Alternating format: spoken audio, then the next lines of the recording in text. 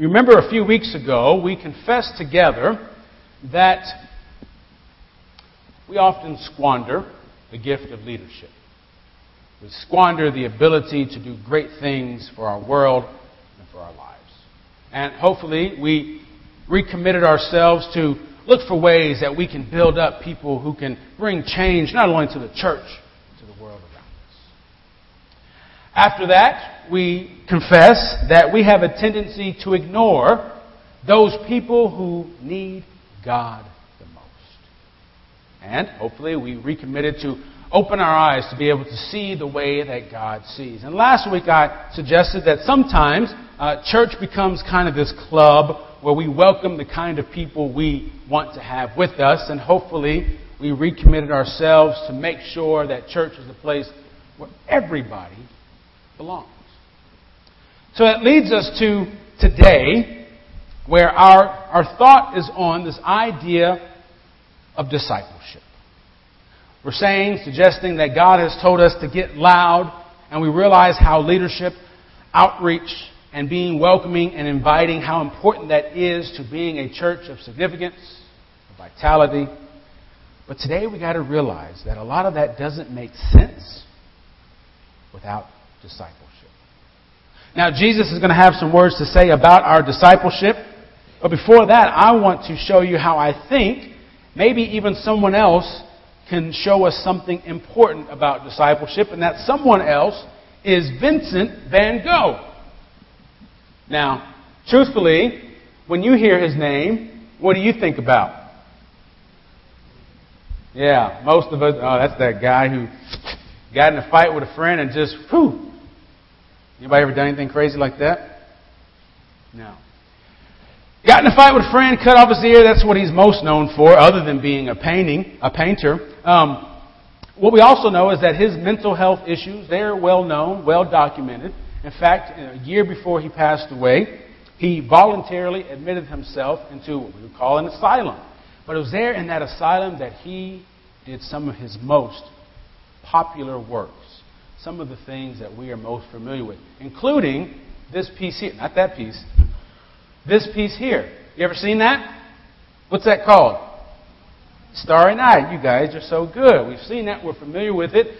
Just something about it just kind of grabs your attention in so many ways. So many things that are interesting about that painting. And of course, one of the things that stands out most, I think, is the use of his color. He's practicing with some things, and he's experimenting with this idea of this color. And so I think a big part of this painting, these yellow spots in the sky. You see that? You see that yellow there? The stars of the starry night. Right. Something interesting we see, one take about this, is that perhaps this painting of Van Gogh is part of a theological statement. That this painting is related to the religious experience of Van Gogh. So if you notice that those lights, this divine creation that Van Gogh sees in the stars, if you notice within the small village that's out there, you see the same color, do you not? Do you see in all the little houses the same color that's in the sky? We think that maybe Van Gogh did that very intentionally, as maybe to say something like the same color that is of the divine creation is in every single one of these homes. But in the middle of that painting, you notice there's a structure there. Do you see that structure? What is it? It's a church. Now, in that painting, do you also notice there's only one building in there that doesn't have this light? Do you know which building it is? The church.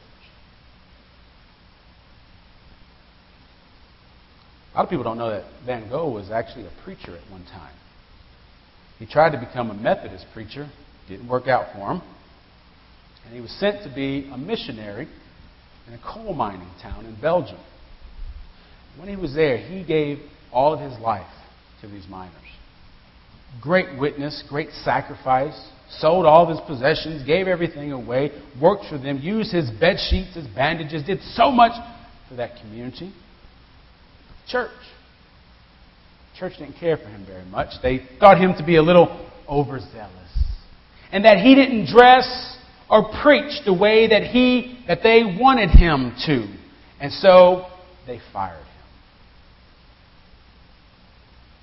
And so that maybe this becomes a statement about the church that Van Gogh has experienced. That there's light everywhere else in this painting, in this town, except for that one place. The church.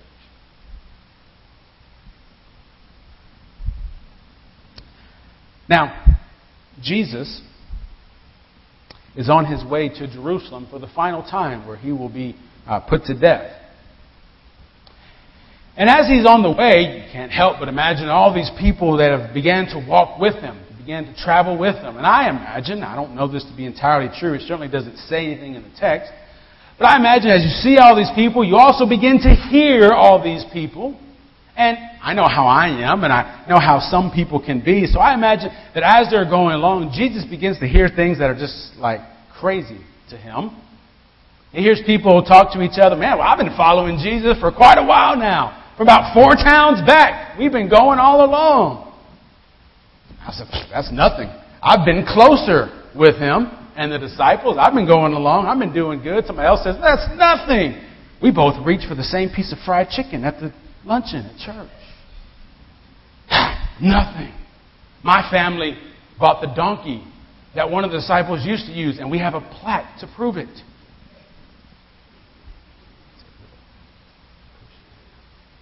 But I think Jesus maybe is hearing all of these things from all of these people, and he doesn't talk to his disciples now, but instead he turns to all these people who are following along. And him knowing exactly where he's about to go, I wonder if he thinks to himself, these people don't have a clue.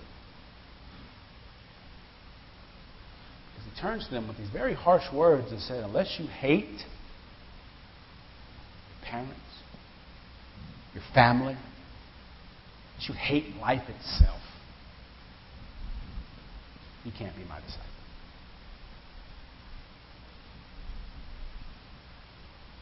Whoa. So much for sweet Jesus, right? Those are tough words that we have to wrestle with and we have to try to make sense of, because I thought, wait a minute, that we're supposed to love everybody. We're supposed to honor my family. We're supposed to do good things. And so I think we have to realize, hopefully, that Jesus isn't saying not to do those things. That Jesus isn't telling us to hate anyone.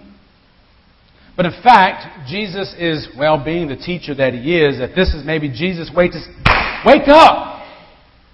Pay attention. And even more than just exaggeration, that this is Jesus recognizing, look, I'm about to give everything that I have. And if you want to be my disciple, you have to be willing to do the same thing. Now, realize, friends, you can't play church with those kinds of words. Jesus isn't telling us to hate our parents or our family or to hate life, because all those things are a gift from God. But what Jesus is saying is, if you're going to follow me, you have to follow me. Now, I imagine some people heard Jesus say that and thought, okay, thanks, Jesus. It's been fun. I'm going to go to the rabbi down the corner. He gets done talking before lunch anyway. Another one. I imagine some other people heard Jesus and thought, okay, that's fine. Let's go. And they just carried along. Maybe they heard him. Maybe they didn't understand him. But it didn't really matter. They were having a good time. They were doing okay. It was good.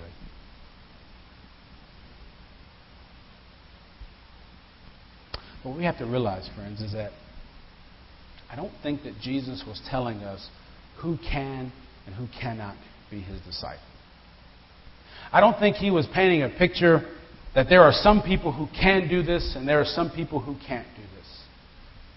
I think, in fact, as Jesus is thinking about his journey towards Jerusalem, his obedience, what he has been willing to give and to do for God, I think when he realizes our own tendencies, not saying who can and who cannot, I think he's saying there's going to be some people who just won't.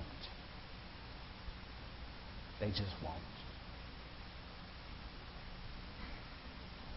And I wonder if some of those people who heard those words just thought nothing at all and followed along. What Jesus is trying to say, I think, is that we can walk along without going anywhere. That we can walk along without being committed at all to being a disciple of Jesus. Some can, everyone can, just some won't become disciples.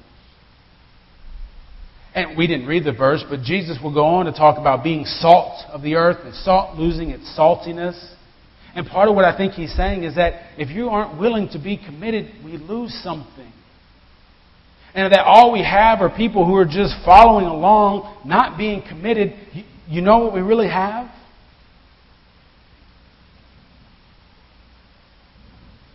That. We have a place that has no light.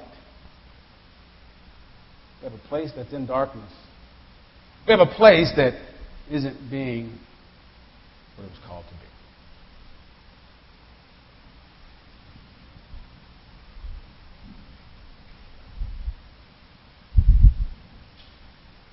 Ouch.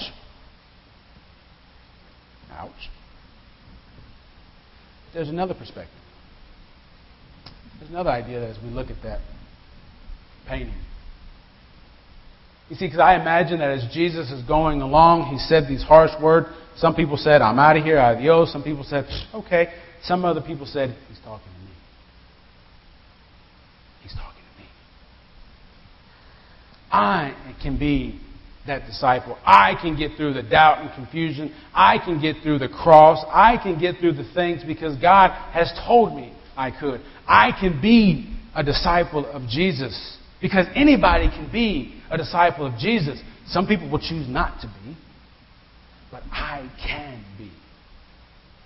I can have faith enough. I can have courage enough. I can have patience enough. God can use me. So the other perspective is that when we look at this, as we see a church building with no light, that maybe we aren't recognizing a place that's dark because the people who are there have no light, that maybe we're seeing a place that's dark because the people who are there aren't there. But in fact, they're all throughout that town, being the light. They're out throughout that town, being disciples of Christ. Friends, anybody can be the light. Anybody can be the light because we've all been fashioned and shaped by God. We are all wonderfully made. Anybody can be a disciple. Some will choose not to be. What about you?